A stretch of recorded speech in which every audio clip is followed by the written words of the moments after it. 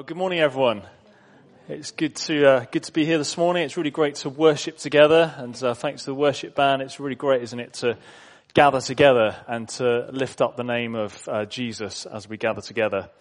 And this morning we're starting a new series called Godly Relationships, and as many of you will know already, our vision focus this year is Draw Near. And relationships are really such an important part of our drawing near to God. You know, some of you may think, well, isn't Draw Near all about my relationship with me and God? But actually, when Jesus was asked the question, what is the most important thing? What did he respond? He responded actually with two answers, not just with one. He said, well, firstly, the most important commandment is to love God with all your heart, your mind, your soul, and your strength. But Jesus very quickly added to that and said the second to that is to love your neighbor as yourself. And we see in the scriptures that actually these two are so intertwined that loving God and loving one another are connected. And I even go as far to say, except in perhaps extreme circumstances, it's not possible to mature as Christians if we're not growing in community and growing in our relationships with those around us. Last year, our vision focus was loving community. And as we explored that, we thought about Jesus' words, didn't we, in John chapter 13 and verse 34. By this, everyone will know that you are my disciples if you love one another. Our relationships have such an important impact on our relationship with God. I don't know if any of you have experienced the situation where one of your relationships is struggling, or maybe you've had a domestic with your spouse or a close one, and you go to pray and you're trying to pray and you're just struggling to connect with God. I don't know if anybody's experienced that at all. I have in my prayer life. And I find in that place actually there's something about reconnecting and reconciling with that loved one, whether it be my parents or a child or a spouse, and reestablishing that relationship as I come to God in prayer. And I've said already that our vision focus this year is Draw Near, and our vision verse is Draw Near to God, and He will draw near to us. And as we think about drawing near to God, we cannot get away from loving community. And it's one of the things I say each year, actually, that whatever our vision focus is, we don't lose the vision focus for the previous year, but they layer upon layer in our understanding of who God is. And as we explore godly relationships over these next few weeks, I want to specifically focus on the themes of marriage, sex, singleness, and all our relationships, that we seek in these relationships to draw near to God. This is something that I've wanted to look at for a while, particularly I think as we see in our society and move away from a laying of significance on the family and of marriage. You know, I'm mindful that many families and marriages are under lots of pressure in our day and age, and I think our society doesn't value them as it once did. And as a church, we want to say actually family is really important. Marriage is really important. And as we begin to look at these things, there will be some challenges. But overriding that, I want to say, you know, we as the church, we're the people of God. We want to bring a positive vision of who God is and what He's got for us, because we believe that actually God has got the best for us. And as we look at this series over these next 4 weeks, I want to say that actually this links in with the other areas of our vision focus. I don't know if you remember the 4 different areas of raise expectations, break down barriers and mindsets, cultivate passion and hunger, and develop humility and purity. This all ties in with our godly relationships. Raising expectations. We want to raise our expectations in what God can do in and through our relationships. You know, we don't want to limit what God can do in our relationships. We want to see all that God can do in and through those. Also, we want to break down barriers and mindsets. We want to come to our relationships with God's mindsets. You know, so often I'm aware of my own life and my own relationships and how I can have my own views and perhaps take the views of the world and not actually say to God, you know, God, what are your views on this? What are you doing here? Also, we want to cultivate passion and hunger. God wants to stir a passion and hunger for His presence deep in our souls that only He, the true life giver, can satisfy. God has made us to be sexual beings. He has made us to be people of passion, and I don't mean just sexually when I talk about passion, but just generally we are created with desires of passions, with joys. And God wants us to align those with his passion for us. His passion is for relationship, and we'll explore that a bit more in a moment. And then fourthly, the fourth kind of area that we've particularly outlined in our vision focus for this year is develop humility and purity. As we approach, we need to grow in our appreciation of who it is that we come to worship. You know, our God is a great God, a God who loves us, and a God who's given us boundaries. In fact, the bit that we left out today, not because I don't think it's important, but because it was such a long passage, the bit we left out, we actually really spent some time on looking at right at the beginning of the year, and it's of the two trees. Do you remember me talking about the tree of life and the tree of good and the knowledge of good and evil? And I think this really holds together some really important values as we approach our godly relationships. On the one hand, you know, the tree of life, that God gives us life. He wants us to flourish. He wants us to grow into all the things of him. And then secondly, there's the tree of the knowledge of good and evil, that we are called to live within the boundaries that God sets. And God doesn't set these boundaries to be a killjoy, but he sets them to enable us and help us to flourish. And as I said, you know, God wants to really bless our marriages and our family lives and all of our relationships within the context of St. James. Next week, I want to focus a bit more on our sexuality and the boundaries that God sets around this. And alongside this, I want to focus on the desires that God places in us and how they point to something beyond ourselves and actually ultimately point us to God. And I'll explore a bit more of that today as well. It's a wonderful picture actually that of marriage and of our relationships, that actually it points us to who God is himself. Now, before I go on to speak a bit about marriage specifically this morning, it's really important to acknowledge that we will be touching on some deep things over these coming weeks. And as we touch on deep things, we can sometimes touch on old wounds or scars. And I think it's important that we acknowledge that right at the beginning and that we give each other space and grace within that. And so I just want to set out some key values that I think are really foundational as we look at this over the next few weeks. And I think the first one, which actually ties in with the video we watched earlier, that actually when we think about seeing people who don't know Jesus, what's the first thing we need to do? We need to pray. We need to pray. We need to be prayerful. And we need to be asking the question ourselves to God, you know, what is God saying to me? Not, oh, what's God saying to him over there or her in the seat there, or such and such a person I know, but what is God saying to me? You know, that's the question I want to invite us to ask every week, in fact. What is God saying to me? And then I invite us to be biblical. You know, we're a church who values Scripture and sees it as God's authoritative word to us. And we want to sit under that word. It doesn't mean we don't wrestle with it and we don't look deeply into it, study it, think through what it's actually saying. But we want to be biblical as we approach these things.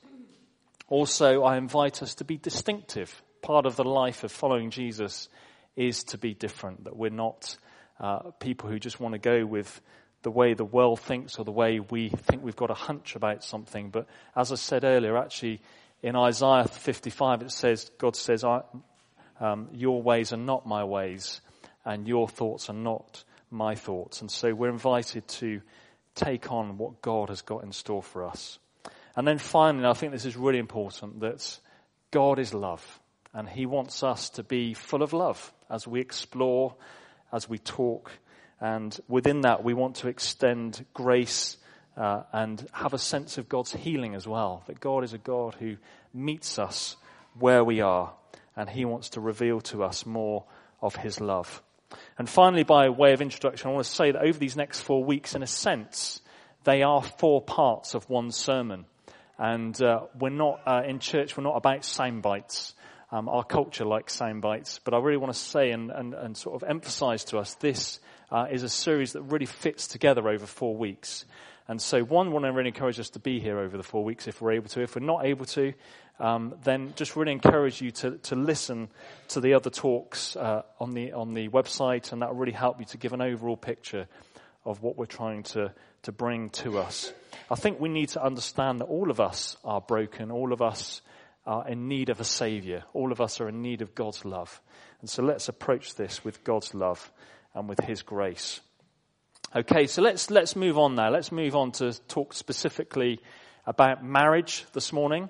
And so as I was preparing this, I was thinking, well, where do we start? Where do we start when we're looking at this? Well, there's no better place to start than with Jesus. You know, it's the old adage, isn't it? If you're in a Sunday school and so the Sunday school teacher asks the question, then the child always says, Jesus. And those of us who've taught children and young people will have experienced that. And it's a good place to start. Jesus is the starting point for us. We understand God through Jesus. You know, Jesus says, I am the way, the truth, and the life. No one comes to the Father except through me. And on a bit of teaching in the New Testament, in Matthew chapter 19, this is what Jesus says. Haven't you read, he replied, that at the beginning the Creator made them male and female, and said, for this reason, a man will leave his father and mother and be united to his wife, and the two will become one flesh. So they are no longer two, but one flesh. Therefore, what God has joined together, let no one separate. I love those last words. It's words that I proclaim over a married couple when they've just married. And they're wonderful words declaring God's truth. And so Jesus points his listeners to where? Where does he point them? He points them right back to the beginning, to Genesis. And that's why we had that reading from Genesis this morning. And interestingly, the Apostle Paul does a very similar thing. He points his readers back to Genesis chapter 1, quoting verse 27. And so that's where I want us to go now. I want us to go to Genesis chapter 1 and verse 27. And if you haven't got your Bibles open, I really encourage you to open them. Page 4 in your Bibles. And we're just going to unpack this a bit. And so the starting point in this verse is what? Who is named first? It is God. So God. That's the first point. Genesis chapter 1 verses 1 to 2 as well says, in the beginning, God created the heavens and the earth. In fact, whenever we approach anything as followers of Christ, we need to start with who God is. And it's really interesting as we look at who God is, that actually if we go to the verse before verse 27, 26, that we read something about who God is. And it's the first point that we actually read about God defining himself as Trinity. He doesn't call himself the Trinity, but it's the first point where we begin to understand this. So in Genesis chapter 1 verse 26, we read this. And then God said, let me. No, he didn't say let me. He said, then God said, let us make mankind in our image. Right at the beginning, we have this sense of God being community. 3 persons, yet one God. He is Father, Son, and Holy Spirit. And God is relationship. I think this is one of the wonderful things about the Christian faith. As we come to God, he is relationship. He is Father, Son, and Holy Spirit, and he is interrelated. He relates to himself. And before anything else was created, there was a dynamic of community and relationship.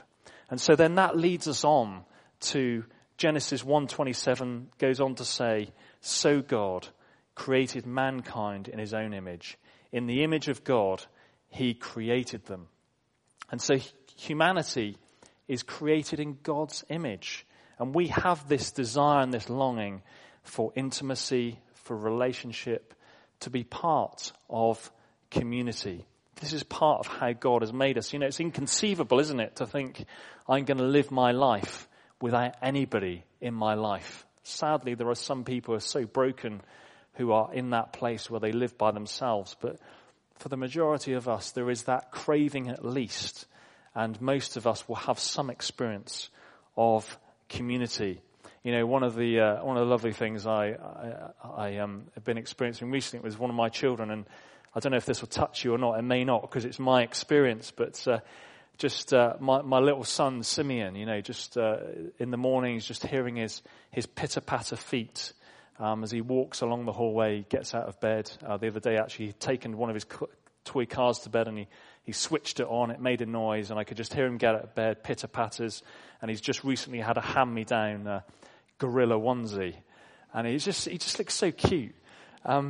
Believe you me, he has his moments as well. So I don't want to paint an incorrect picture. But he says to me and to Ali, Daddy, can I have a wrap, please? And this is for lunch. And he said, I'd like ham, cheese, and chutney. And there's just something about the way he says that brings out a joy and an affection in my heart for my son. But also I see it in him, the way he relates to me. Is, occasionally, just out of the blue, say, I love you, Daddy. And it's just a wonderful thing, this sense of relationship and intimacy. And all of us will experience that and know that. And that's good. That's good. We want to celebrate that. God wants to bring more of that into our lives. God is about relationship. He has created us for relationship. And he wants us to engage in relationships. And so then we move on in the verse. And it says, male and female, he created them. In the image of God, he created them. Male and female, he created them. Male and female is what reflects the glory of God. Male and female, we are made in God's image. They are not identical and certainly not interchangeable. The blurring of the sexes is not a biblical pattern. God has created us in his image. And it's really interesting when you look at the narrative in Genesis that we have these complementarities. He talks about heaven and earth, talks about land and sea. And as you go through Genesis 1, you will identify others. But it climaxes in God's creation of humankind, of male and female. And what's really interesting as well, that right at the end, right as we go right forward to Revelation, we also have these complementarities as well. So what's created? What's the new? It's the new heaven and the new earth. And also we have Jesus and the church. And what's the symbolism that the Bible uses for Jesus and the church in Revelation? Does anyone remember? It's marriage. It's marriage. It's the bride and the bridegroom. And so marriage speaks something deeply of who God is. And so as it talks about us being created as male and female, we have this wonderful understanding, something of who God is as well. We then go on in Genesis chapter 1, verse 28. God blessed them and said to them, be fruitful and increase in number. Fill the earth and subdue it. And so there's something about marriage that God has created it for fruitfulness. And specifically, of course, in Genesis here, it's talking about children. And I recognize that this isn't possible for everyone, and my heart goes out to those who struggle to have children. And what Genesis is saying here is that actually marriage is about a fruitfulness. It's about saying it's not just about two people. It's about blessing others. We believe, don't we, in the value that we are blessed to be a blessing. And marriage should be both a blessing for those in the marriage relationship and for those around as well. And, in the church, I think sometimes we can be a bit coy and a bit shameful almost about talking about sex, about talking about these really deep and important things. But what really interests me is right at the beginning, God celebrates this. God is not against it. In the church, sometimes we've been so prudish that it's almost like we think that's a bad thing, but actually God is so for this. We see in Genesis chapter 2 and verse 31 that God saw all that he had made, and it was very good.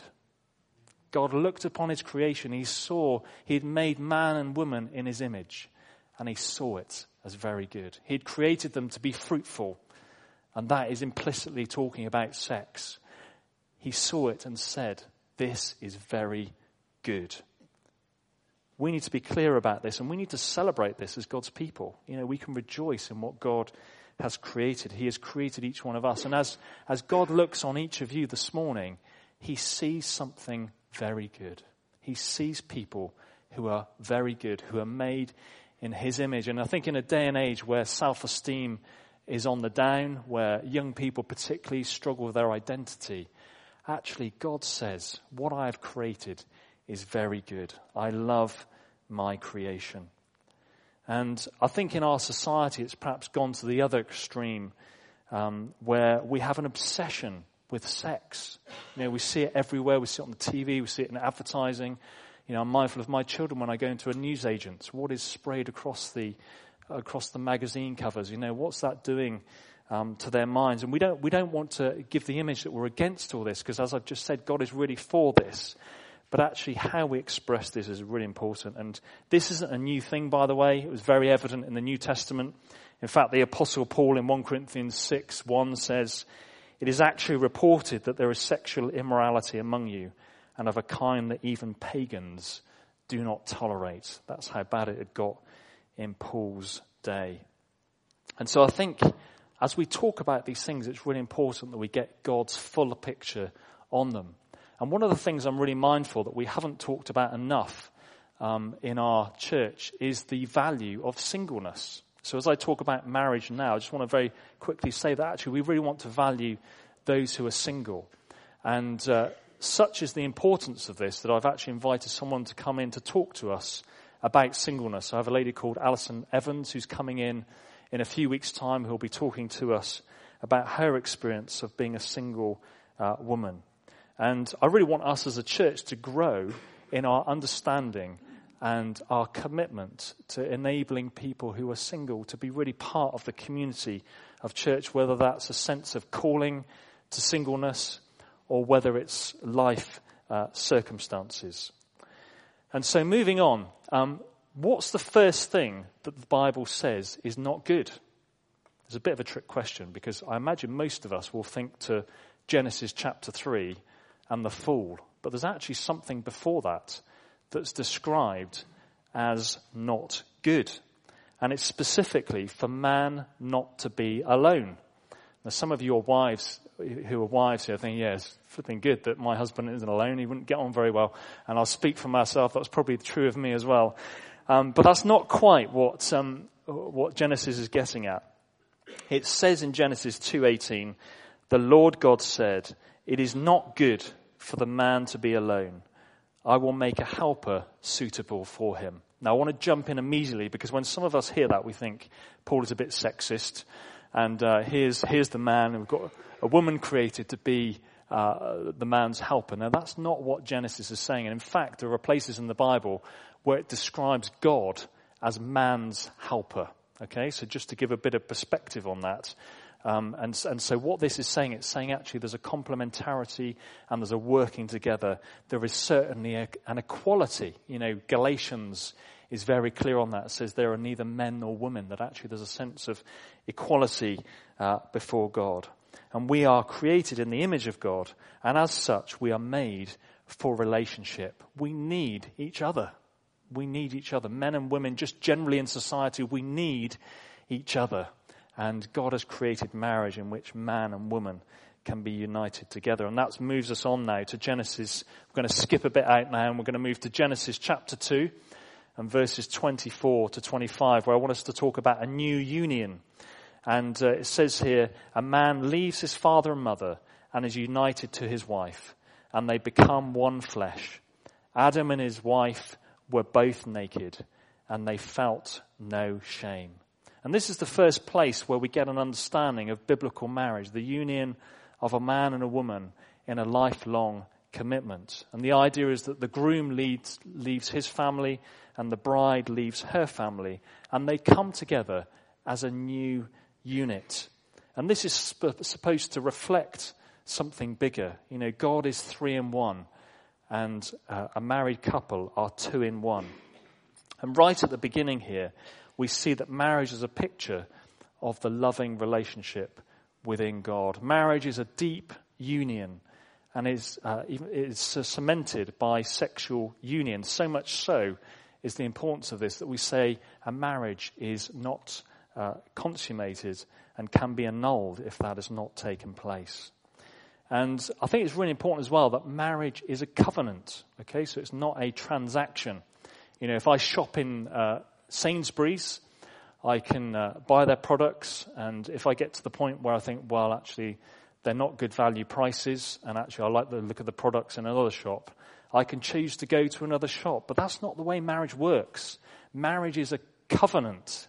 We make a commitment to one another to be committed to each other. And actually, that's hugely releasing, you know. I don't have to think that I need to look my best all the time or have to be perfect. I don't have to put on a veneer of perfection. None of us in marriage relationships don't need to do that. It doesn't mean to say that we don't need to make an effort. We do. But the point is, we don't have to always be looking wonderfully amazing. And, you know, we see it in our society today. We see it in social media, don't we? People profiling their pictures to look their best. And there's such a pressure on people. And if marriage is about transaction, there is so much pressure. But actually, marriage, from a biblical perspective, is about covenant. We do not have to be perfect all the time. And sexual union is such a deep thing. It is not just a physical thing. If you sleep with someone, part of you unites at a very deep level. And the difficulty is that if we sleep with someone else, if we sleep with different people, and we don't respect that marriage union, it actually leaves us fragmented. The biblical ethic for sex is within the context of lifelong marriage. Genesis 2:24 says, "A man leaves his father and mother and is united to his wife, and they become one flesh." And for some people, they have become fragmented in this. And we live in a fallen world, and we need to be honest about the brokenness of all of us. All of us have experienced pain and brokenness. And the good news is that Jesus loves us, that he cares for us. You know, the enemy wants us to believe that if we just do this or we pursue this way of living, it will be so much better. You know, that's the picture in Genesis 1, isn't it? Genesis 3, rather, in the Garden of Eden. You know, in John chapter 10, verse 10, Jesus says, "The thief comes only to steal and kill and destroy." The devil tempts us, saying that if you take God's standards seriously, it will spoil your life. But I just want to say flat out, that is a lie.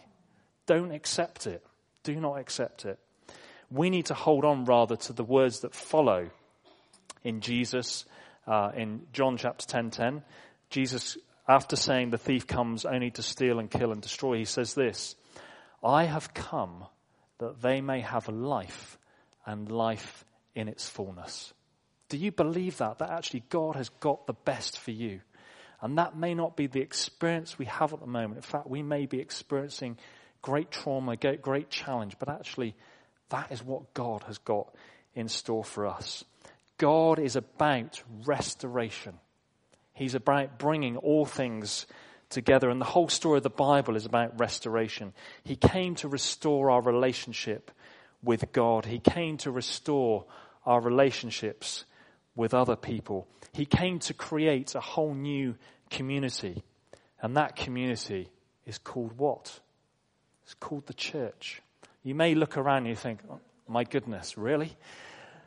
Sometimes I feel that about myself. But we are loving community. God has created us as a new community in which we can experience belonging, love, that we can express that to one another as well. And this is something, again, I want us to really grow in and develop, that I want this to be a safe place, a place where people can come who are broken and sense God's healing. And as I mentioned earlier, I want us to do some work, particularly thinking around singleness and how we really become a community that is both for families and who really welcomes those who are single. And as I said, we've got Alison coming in to share with us in a few weeks. And so now I just want to finish up by saying, and I think this is the most important thing actually in this whole series, is that marriage is there to point us to the marriage. Marriage is there to point us to the marriage. In the context of Paul's teaching on marriage in Ephesians 5, he says this, "This is a profound mystery, but I am talking about Christ and the church." This is a profound mystery, but I am talking about Christ and the church. You know, marriage, I don't know if you knew this, but marriage only lasts for this lifetime. There is no marriage in heaven. I'll caveat that in a moment. Mark 12:24-25 says, "Are you not in error because you do not know the scriptures or the power of God? When the dead rise, they will neither marry nor be given in marriage. They will be like the angels in heaven. There will not be marriage. And for some of us, we might be thinking, but I want to say to us, one, if we're in a really difficult marriage, one, it's quite liberating. That one day God will bless us and give us that sense of the marriage that we're called into. Secondly, though, if we're in a great marriage, which I pray and hope many of us are, that actually there's something even better. There's something even better to come. Marriage is supposed to point us to what? It's supposed to point us to the marriage between Christ and the church. And so the world makes sex out to be everything. And sex is a wonderful thing. It's created by God, but it is not the ultimate. It is penultimate. Sex and marriage will cease one day. And we are invited into the marriage, the divine marriage. As the church, we will be married to Christ. And this picture of marriage between man and woman for life is to point us to the Trinity, 3 in 1. We are invited into this amazing relationship. And so as we engage with this series over these next weeks, I really wanted to encourage us to come back to this point about who God is and what God is inviting us into. God is Trinity, his relationship, and he invites us in to his relationship community, but also invites us to be loving community together. And one part of that loving community is supporting, blessing the institution of marriage in the context here, and also the family, and also recognizing that all of us are part of a community together. And so I realize that as we explore this, that for some there may be some real challenges here. There may be some old wounds that are touched upon. And my heart in this is not for us to judge. It's so easy, isn't it, for us to get into that mindset of judging one another. But we're not called to do that. Jesus, when he came, he said, I have not come to judge the world, but I've come to save the world. And so we come together, all of us broken people, all of us messed up in many ways, but we come as we are before a God who loves us, a God who wants to restore us, and a God who wants to point us to himself.